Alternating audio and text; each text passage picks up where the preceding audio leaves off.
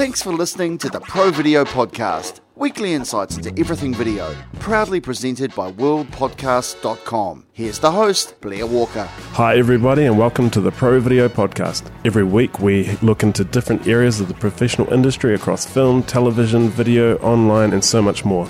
This week we're going to be looking at writing, directing, producing, horror films, short films.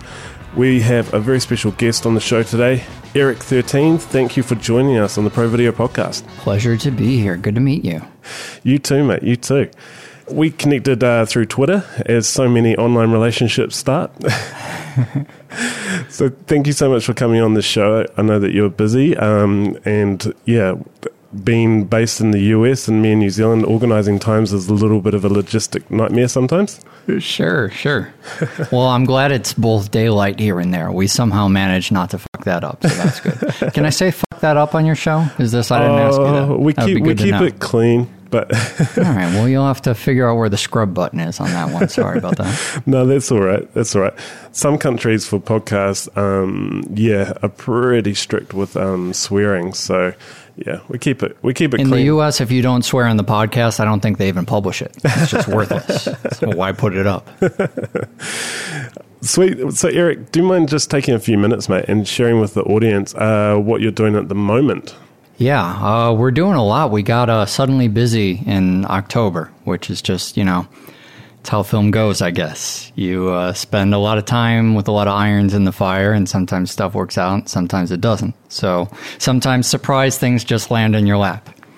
So right now, my biggest focus is we just wrapped a film called Disposition, and we're hoping to tour the entire United States. We have a plan to anyways. You never know how these things are going to work out, but... we're planning to tour the entire U.S. and then a bunch of film markets in other places. London, Canada. I think we have some Mexico stuff planned, Berlin. So we're going to try and take it as wide as we can. But we've been working on that. It's been a little art house project of ours for about maybe 2 years, something like that. And we've gotten it to a spot where everybody's 100% happy with it. And we're sending it out. And now we wait and see where our premiere date is. Awesome.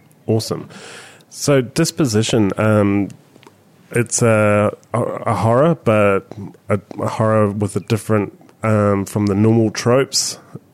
Do you mind sort of sharing what the premise of this movie is? Well, and this has been an odd thing now, especially going to see a lot of these festivals around here. That season just ended in Los Angeles and in a lot of the world.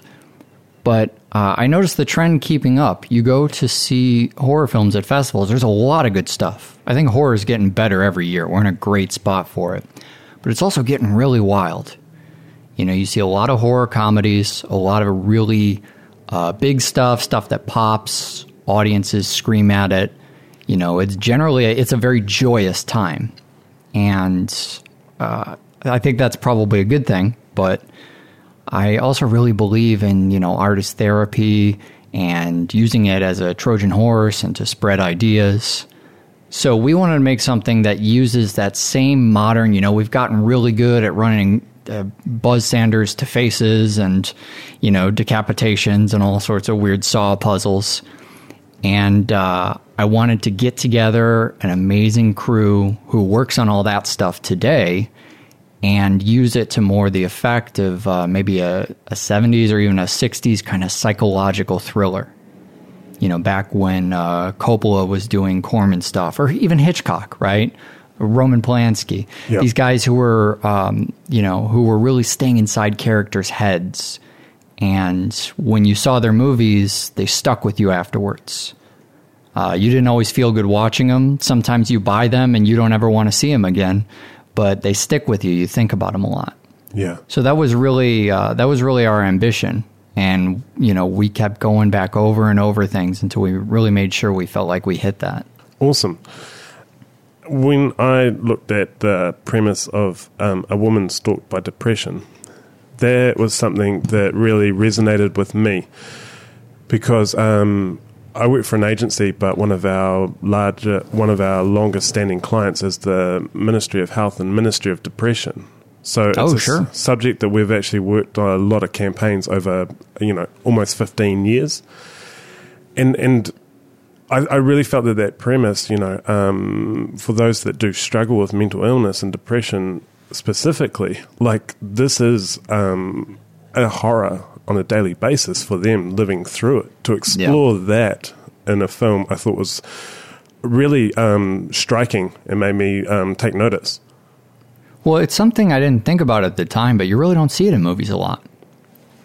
It's not and people have pointed this out to me watching it, and it's weird. You finish this and you want to do something very different, and then you kind of look around at the landscape and you see that, yours doesn't look like the other children's.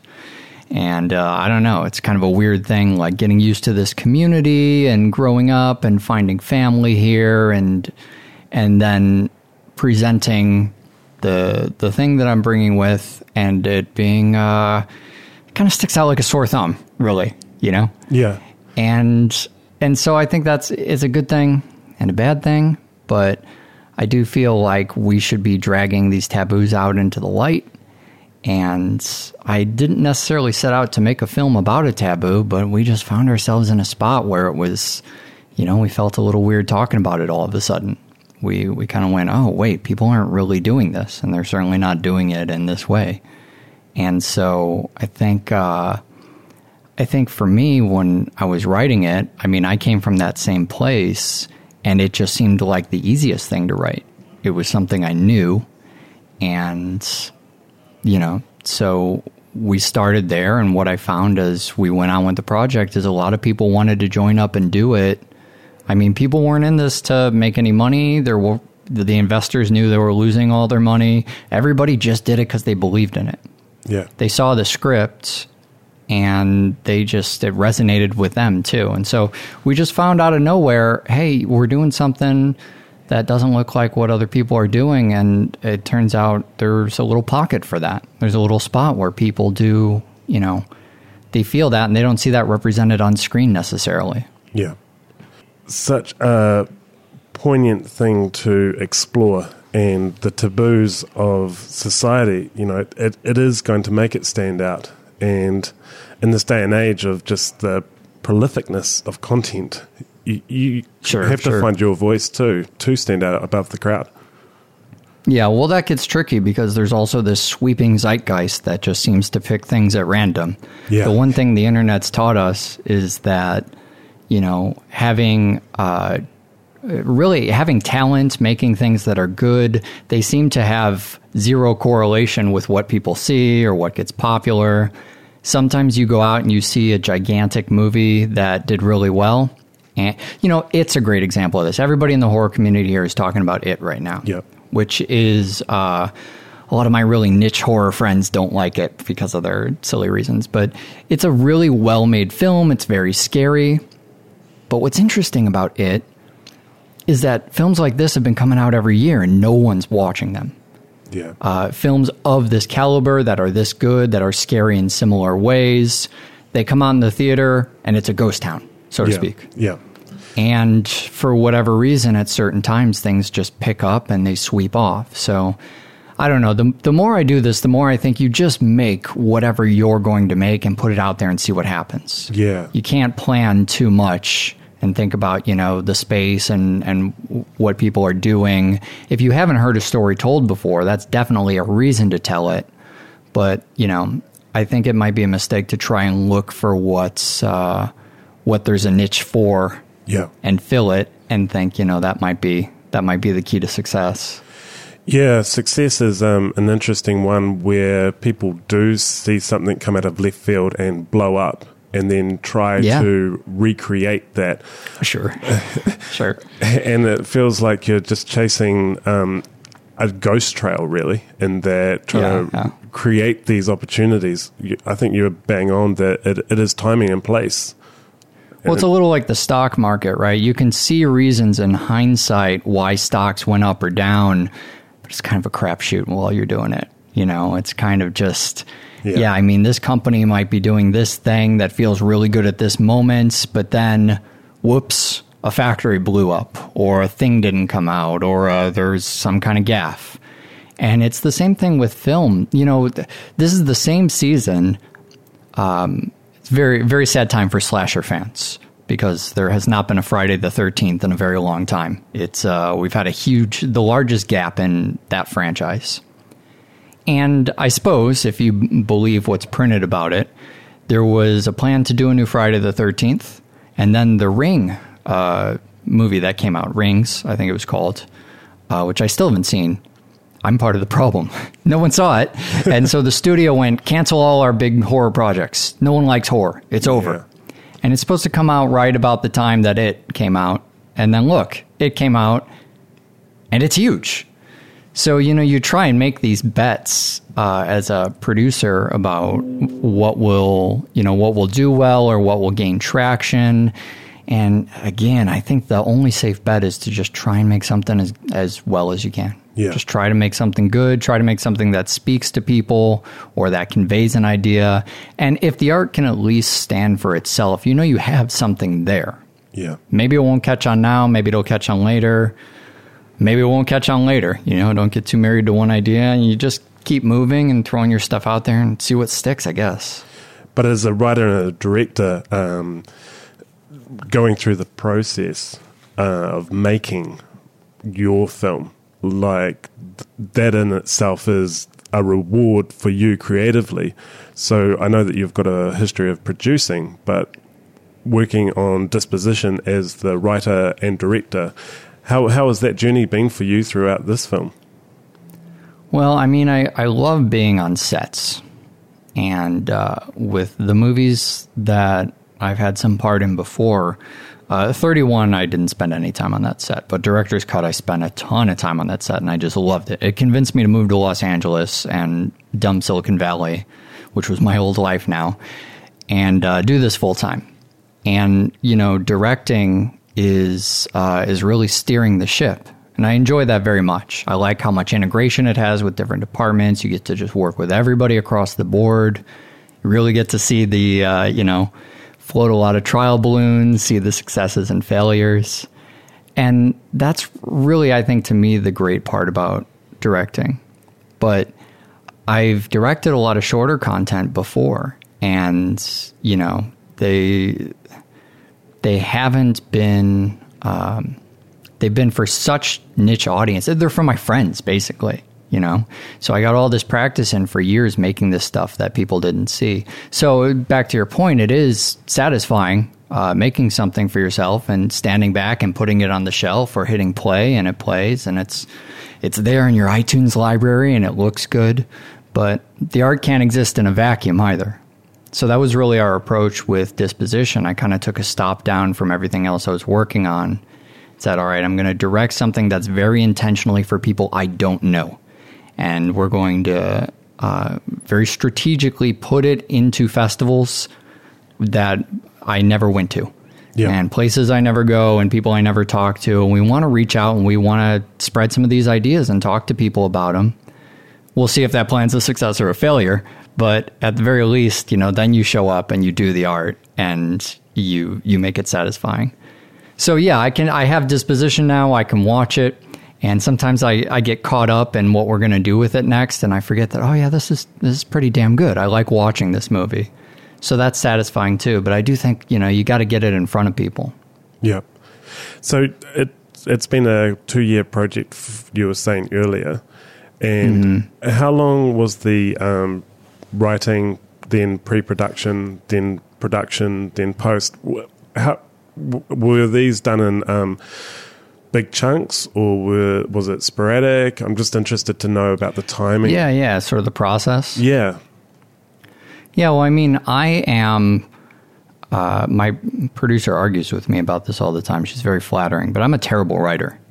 And a lot of people don't know that because I don't put anything out. I write a ton of stuff, and it all just goes in the trash. But once in a while, I hit something that fits in a groove, and I go, oh yeah, this is really working. And those are the things that make it. And, you know, what do I know as far as if that's good advice? But that's certainly what I've been doing. And Disposition especially was something that, you know, I just kind of saw it and I sat down And, you know, the project I'd been working on right before that was in note cards. It was in 3-act structure. We were rearranging these plot points, just grinding away at stuff. And it was taking months, and it just wasn't, you know, things weren't clicking. There were all these questions in the air. And when the idea for Disposition came about, I sat down and wrote it, you know, basically in one sitting. I basically sat down, I think I spent 3 hours. It's been a long time since I thought about this now. It's been a couple of years. But yeah, I think I spent 3 hours, maybe 4 hours. You know, you do a lot of drafts afterwards, but really what that was to become was all born on that day. And once we had that script and we all looked at it and went, oh, this is the one. We should shoot this. Then it was kind of off to the races to find the money and, you know, get your band of brothers together and just sort of assemble the crew and figure out who's going to work on it, which is its own art project. No one ever gets to see that part, but that's really, you know, that's a painting in itself. Yeah. Who did you bring on board to work on this with you in the various roles? Well, so the first person that, you know, I wanted to work with and why I moved was Sheila Mia Safi, who's an effects artist that studied under a lot of people I really love. But she worked really closely with Rob Berman, who was kind enough to lend us his shop for Disposition. He created, if anyone's ever seen Donnie Darko, he created the bunny mask. So that's a very important symbol to, you know, yes. my film background. But he also worked on The Thing and worked on the Power Rangers film and just all of these different areas. Just really great stuff. Sheila had worked on Captain America and an amazing film called Sunchoke, a little indie that doesn't get nearly enough credit. And just a lot of different things that I love. And so I met her and we got on really well. And we said, okay, so let's make a thing that has some big effect shots in it. And, you know, we kind of got that idea going back to psychological. And then we asked ourselves, who do we want to work with? Well, we want to work with people who are doing today's effects. We want to work with people who are, you know, shooting basically the horror movies that don't get any... A movie like Don't Breathe that came out. Or Green Room. These were after we shot Disposition. But those ilk of films. For us, it was Digging Up the Marrow and Spiral. You know, some Adam Green films. And we looked at those and we basically said, all right, here's what we'll do. Let's find out who worked on the parts of these films that we like. What do we like about the films? Great. Who made those parts? And we'll make a list. And then we'll go down that list. We'll start at the top and we'll start, 1,000 no's for every yes. We'll start collecting our no's. And so, you know, we start with the DP. That seems to my mind, to be the hardest one. I want somebody who's going to shoot this, like this, in a way that feels good. So the first person we had on the list was somebody I didn't think we could get. But I'd looked at the movie Spiral a lot, another psychological movie. Really loved the way that was shot. So Will Barrett was the name of the guy who shot that. So he was the first on the list.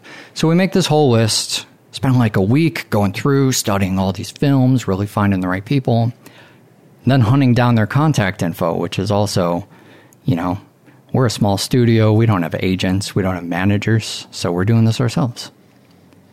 So I call Will Barrett. He's the first one, and I explain it to him.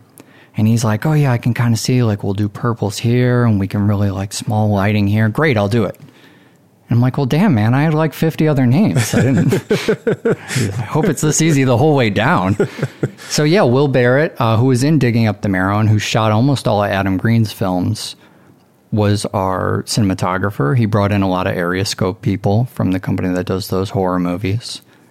And we got Caitlin Brisbane to help with makeup and effects, who worked on a lot of that stuff too. And so we just keep going around to these areas. You know, Devin Johnson did the new Last House on the Left, worked on a lot of the engineering for the sound on that, and created this beautiful score in post for us. We brought Buzz Wallach on as our line producer.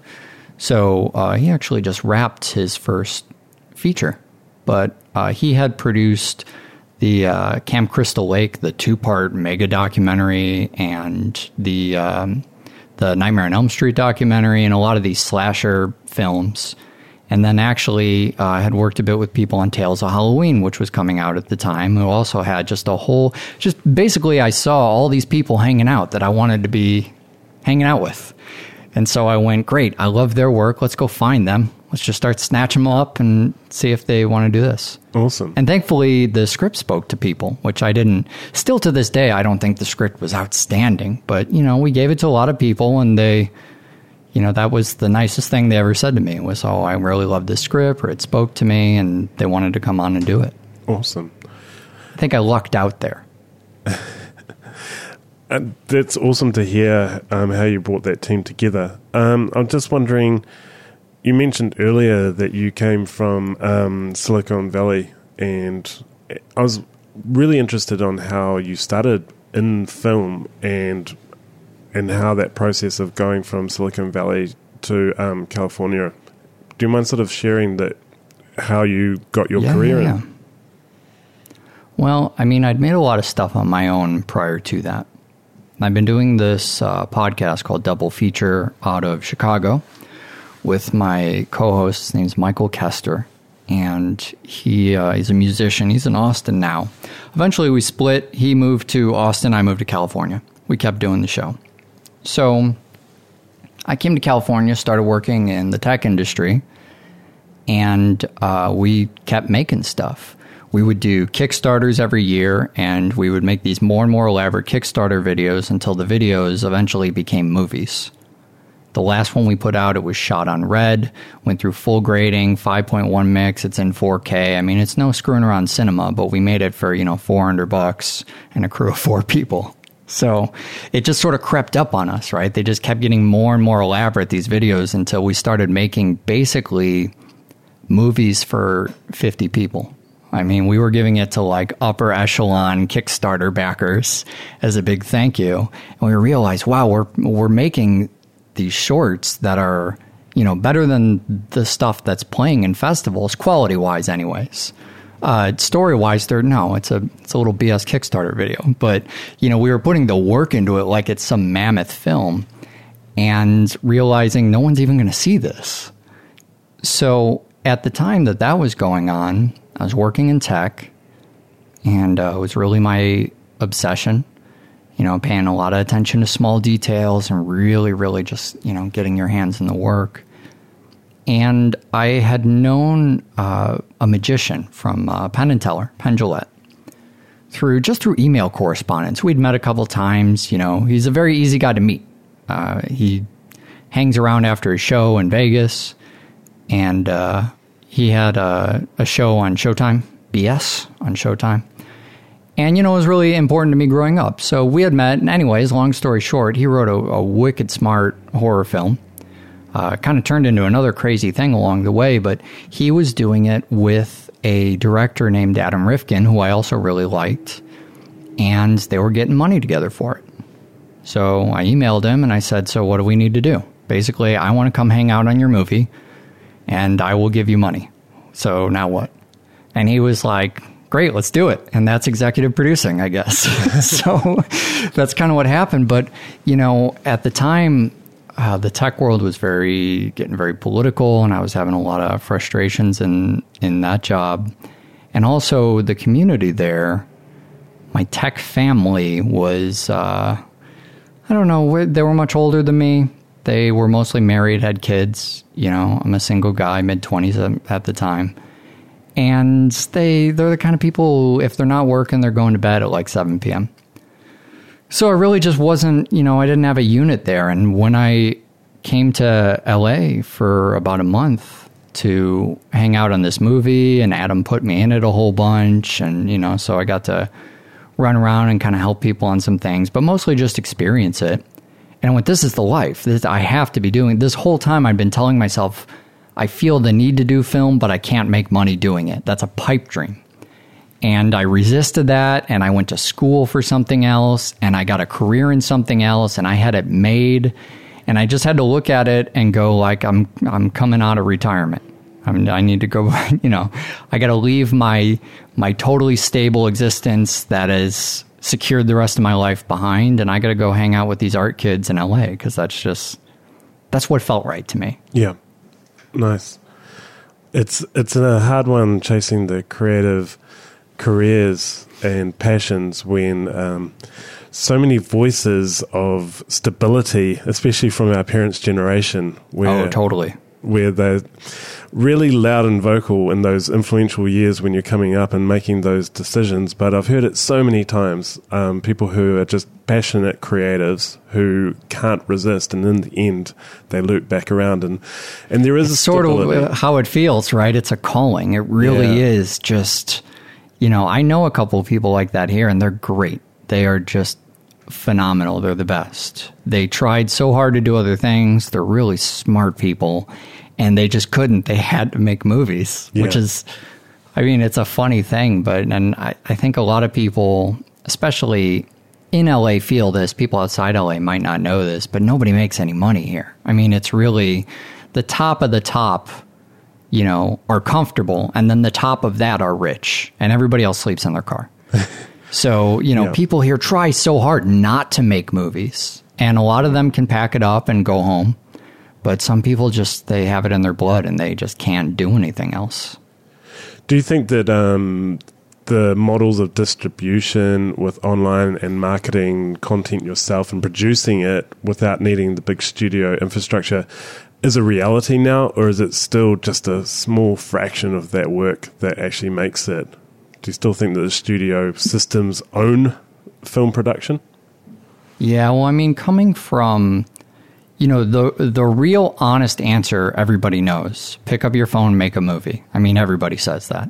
And it's true. You can do that. You can make a movie on your telephone. Will that get you seen? Probably not. But will making a movie on a huge budget get you seen? Maybe not either. The most depressing thing about LA is you meet all these filmmakers who've made 50 films. You've never heard of any of them. Yeah. When you browse through Netflix and all that stuff you haven't seen, mostly looks like trash covers. A lot of those are good movies. They just couldn't even afford to give them to a company that could put a proper cover on there. But there's just hundreds of thousands of movies nobody even knows about. Yeah. And so, I think to some degree, depends what you're doing. The landscape is so weird right now. You have Netflix. A lot of people, they have this misconception that Netflix is free because they pay a subscription, they forget about it. So they only want to watch free movies on Netflix. Netflix often doesn't pay you very much for your movie, unless it's an original series, which is a whole other thing.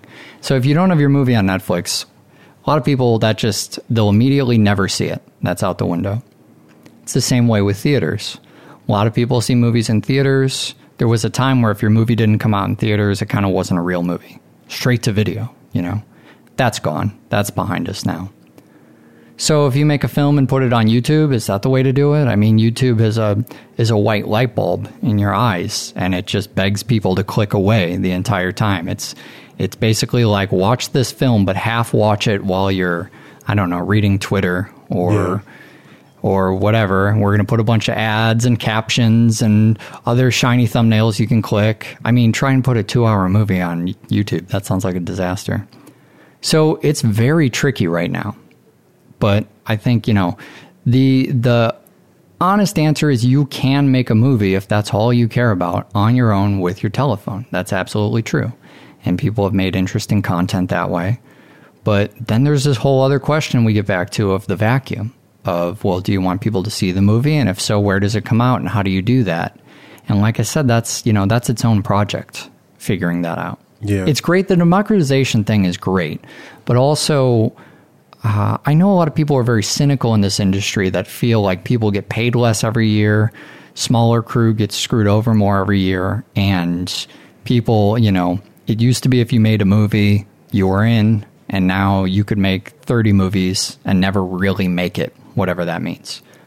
Seems a little cynical for my taste, but also I see it happening a lot. Yeah. So ultimately, I don't know the answer to that question.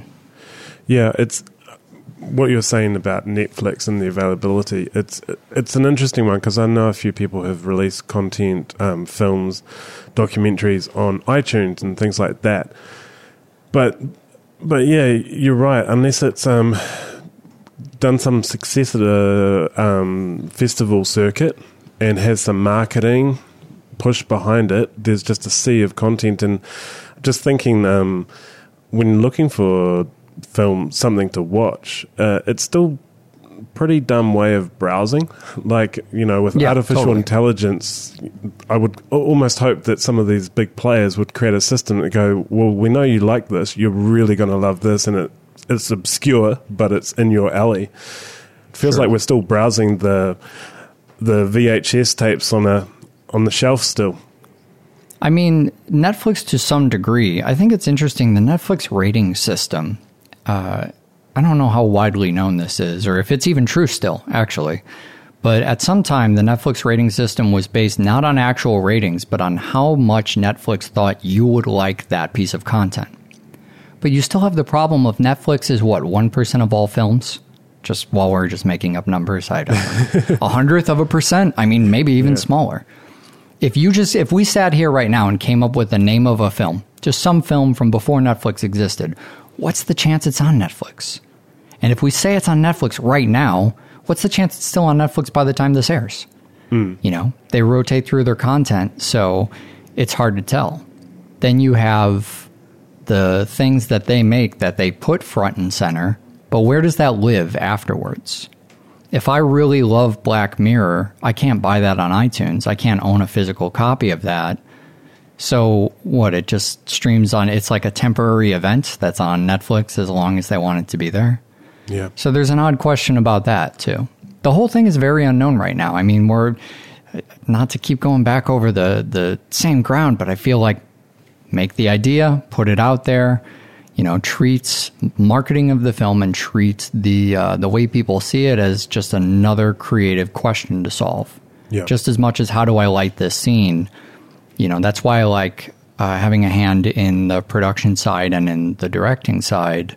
As much as production is a nightmare and a headache, it's also the same questions. It's how do we problem solve this? I want the most people to see this piece of content. I want this content for this specific audience. Yeah. If you make some original content for a place like, say, Shudder, which is the Netflix of horror films, great service, Shudder, then okay, well, I know my exact audience I'm talking to. So there's pros and cons to all of that. It's just with this saturation of how much content is out there, we just have no idea at this point, how to best find that. And if we leave it up to individual companies like we do Netflix, they'll tell you the very best thing that you can watch from their library. What about all the other libraries? What about stuff that's not in libraries? Yeah. What about things that are playing in theaters? And if you don't know about them in the 3 weeks they're in theaters, then you don't see them in theaters. So there's a lot of questions around this. There's a lot of a space right now for someone to fill to really recommend films to people and to drive them to different services based on the content. Yeah. I'd love to see a restructuring this whole thing to get away from the Netflix-type monopolies that are like the old studio system and more towards, let's talk about a movie. Now, where do I see that movie? Instead of, let's talk about, I want to go on Netflix tonight, what's in the Netflix store. Does that make sense? Yeah, it does. It really does. I also think that for film, content's the important thing, right? I mean, the movie is the movie. The story, nobody's passionate about Netflix, really. I mean, they might really like the idea, but it's not the art. It's not what's speaking to them. I think we just always keep the conversation to the movie. I think, and we got to figure out how to do that.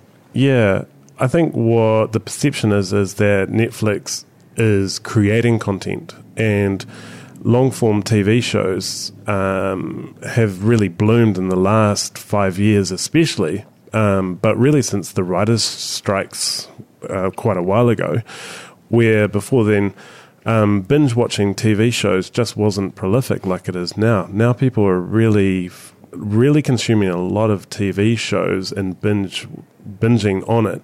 And so I suppose Netflix is seen as the content creator providing those good series, but there's, it's not just them. There's HBO and Screen Time and so many others that are producing this, and Amazon, and I've heard whispers of Apple getting into it as well. So as a filmmaker, do you see that it's also a competition with the type of content versus with long-form TV shows as well? Yeah, I mean, TV's another beast because you can pick up a phone and shoot your own movie, but good luck shooting your own TV series. Yeah. I mean, I haven't seen a lot of people have success in that space yet. The completely independently made, look, we went off and shot this 12-episode series, who wants to pick it up? It's a lot, it's a lot more to orchestrate there, and it's money, too. Although you have shows that entire runs don't cost half as much as a big-budget movie does. But, I think it is a good place to get into. I like that Netflix kind of has a monopoly on their own content. I actually think we'd be a better world if Netflix dumped everything they didn't make off their service. So you wouldn't have this question of, is it available on Netflix? If not, I won't see it. It's just, did Netflix make that? Oh, good, I own the Netflix service. Yeah. I'll go see it there. The HBO model. And I think... Yeah, I mean, nobody was complaining about HBO doing this. And HBO would pick up movies and stuff. But if you had an HBO original series, there's prestige to that. You go there and you watch it. Yeah. There was no question of, is that, it's kind of like we're in an area now where 15 years ago we would go, I'll catch it on cable. Well, we're kind of doing that with all film now. And I think that's dangerous might be too loaded. Nah, screw it. It's dangerous. It's a dangerous thing to do. You're missing out on a whole lot of stuff that way. Yeah, with larger producers like Disney exiting the Netflix relationships and starting up their own streaming services, I think it will be a model that's going to definitely have to change. So it'll be interesting to see exactly where the likes of Netflix are and Amazon and all the others in a few years' time. Yeah, Disney is the ultimate example of, a very love-hate relationship with Disney. Yeah. On one hand, they revitalized Star Wars and gave us brand new Star Wars content. On the other hand, they are single-handedly the most user-hostile of all content. I love you, Disney. Give me money to make movies, please. But they take their films, they put them in the vaults, they create this artificial demand. Now they want to pull their content off all these services, these different platforms, which is totally within their right, but I think it can be within their right and also be kind of a dickish move. So yeah. And now it's time for the Pro Video Picks. Every episode we have Pro Video Picks. This is just an opportunity for the listeners to sort of get some insights from you on things that you like. So, first up is the Pro Video Pick. What's your pick for this week, mate? Well, I mean, I get a lot of stuff, but I think the one thing that I'm loving the most right now that is really just helping me so much in LA, and I say this because why plug YouTube, which is the real answer. I love YouTube. I figure out how to do everything on YouTube. I loathe Google, but I love YouTube. But they don't need our plug. There's a service in a couple cities in the U.S. called ShareGrid.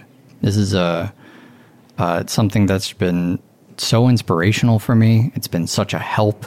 But basically, ShareGrid allows people to rent out their equipment. And it's what would they say? Probably something like Uber for camera equipment or something like that. So it's peer-to-peer lending for that. They provide insurance as an add-on for that, or you can use your own insurance. And so what that's allowed us to do as a smaller studio is buy a lot of our own equipment and then pay it off by renting it out.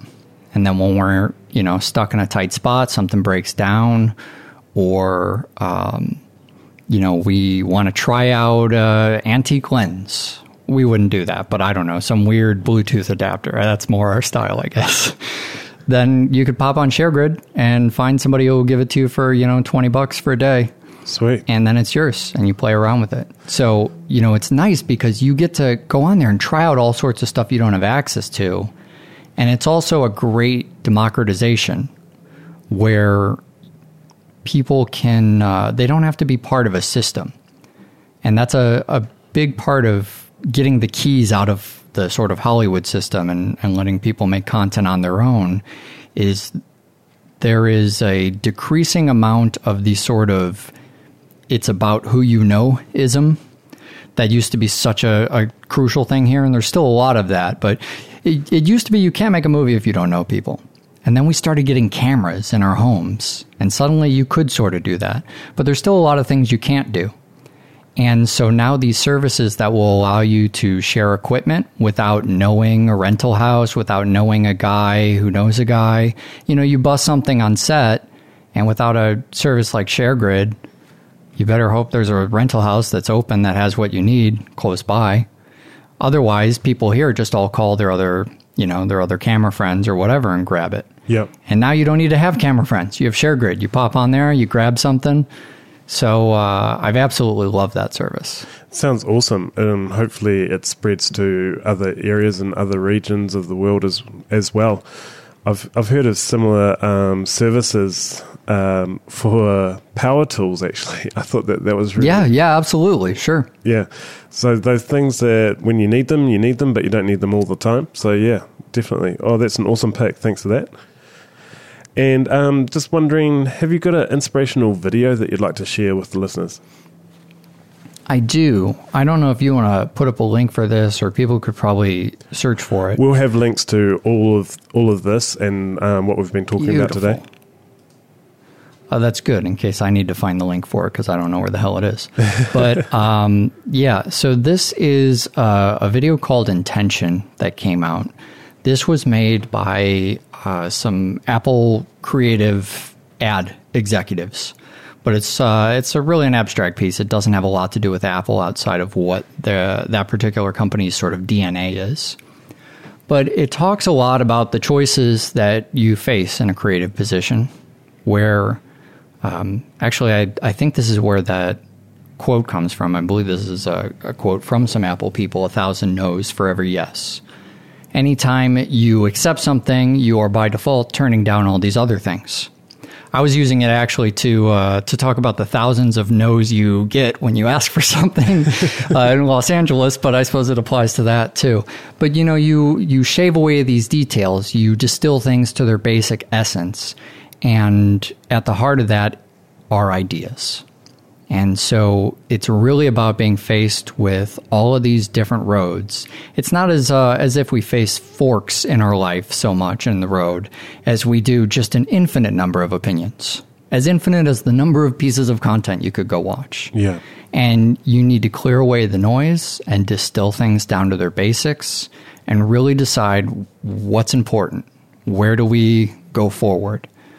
And, that can be a really tricky question as you start expanding all these people you talk to, different projects, different ideas. I made the mistake when I first moved here of I would just attach myself to anything that anybody wanted to do. I was just down for making stuff. Let's do it all.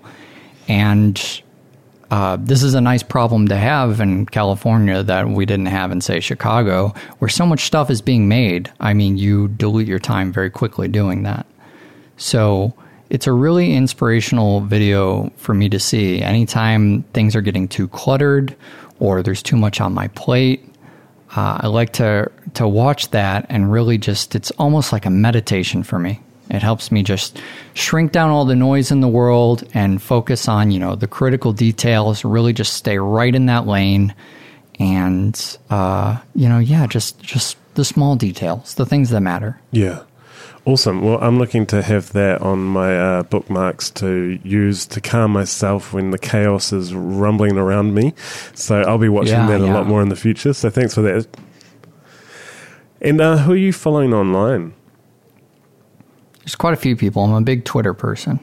So I think I follow a lot of directors on Twitter. Some people are, people I work with. Some people are people I'd love to work with. Some people would probably never work with me if they owed me a favor. But just across that entire gamut, I like to see what other people are doing and what they're talking about, and find another way to stay connected to those conversations outside of the little in-person bubble that is the sort of like industry parties and things out here. So I would say the first is my co-host, Michael. He's at Playing Michael on Twitter. So Michael and I have been doing, like I said, the show Double Feature. Doublefeature.fm is the site for that. And Michael watches a lot of movies, and he brings me, he got me into horror, and he brings me all these amazing, interesting horror movies. And he's been the person I can bounce ideas off of, and really somebody who's, anytime I have a question about sort of the history of film, not how to do a film thing, but more like, hey, what's the best scene where someone's arms get pulled off? These types of things. Michael's tuned into that. Google of horror films. Yeah, really. I mean, he's an encyclopedia, and that stuff's really important to have those people around. You'd be surprised how many people really on the inside of the industry are so busy making things. They're not, out there really seeing a lot of that stuff. There are two people I worked with on a previous project, two Suicide Girls, actually. One's named Erica Fett. The other is Ruby True, Suicide. I think hers is Ruby_True. Both of them do really cool cosplay stuff, just inspirational. They're always making cool stuff. They're always doing very interesting visual things. Ruby does a lot of body paint, and she's on Twitch. And so she will do these elaborate body paints and then play games on Twitch and stream that way. She did a Jack Skellington one where she blacked out a lot of her body and then just painted white into the frame. But they're unbelievable to look at. They're really, I have one pulled up now. I mean, they're absolutely crazy to see. So just great artists. And then a couple people from Area Scope, actually directors Adam Green and Joe Lynch, who's also has some cool stuff coming out this year, has a movie called Mayhem coming out. They have a show called Movie Crypt. So if people haven't heard this, it's actually pretty well known now. It's these two guys. They've made a bunch of movies and TV stuff and web content and just really great horror. And Joe's a big action enthusiast too. And they talk a lot of inside industry stuff and focus especially on just how effing hard it can be sometimes. Yep. And trying to not back down and not give up and really just keep pushing forward.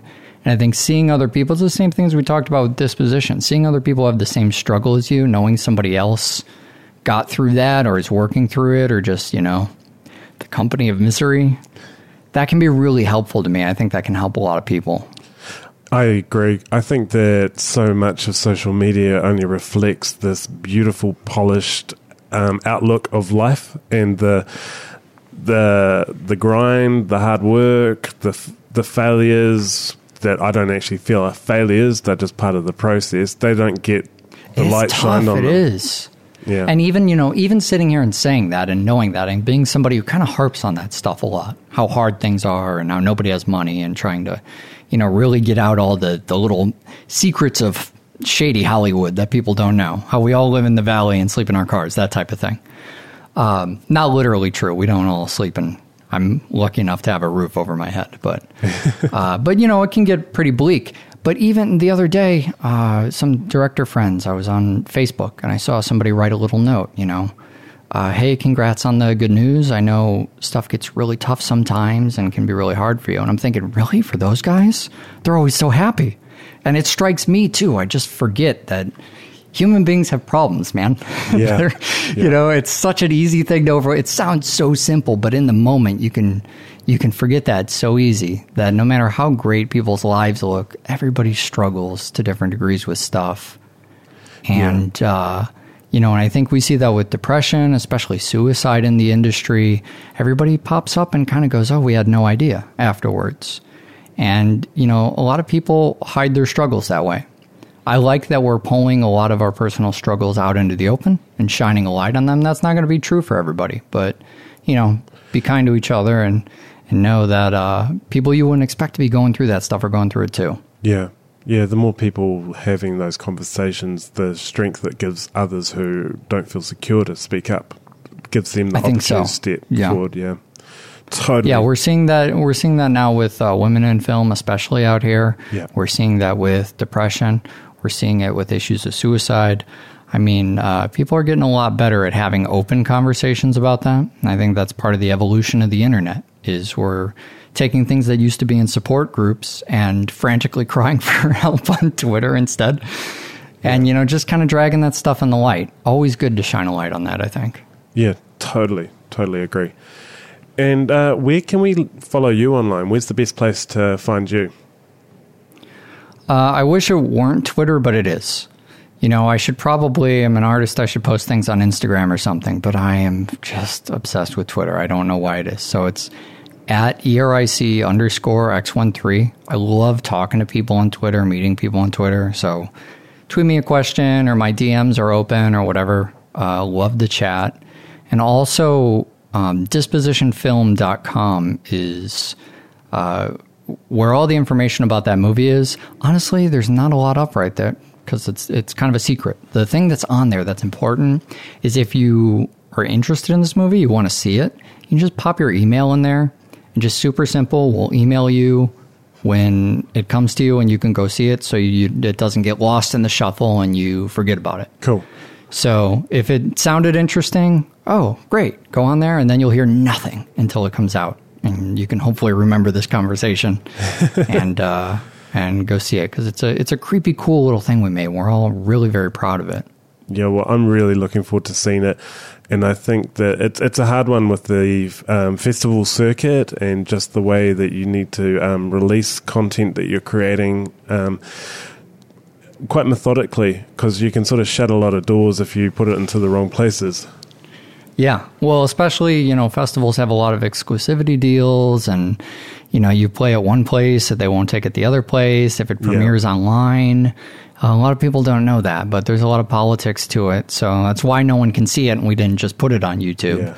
Aside from I don't want to shine a white light bulb in everyone's face as they watch it. But you can go in there and sign up, and there's a little kind of description if you want to tease it out a little more, get an idea of what it's about. But I think it's certainly an interesting thing. I hope it does well at festivals. My fingers are crossed for my own movie. How about that? Well, I'm going to cross my fingers and my toes for you, mate. So That's what I was hoping. Awesome.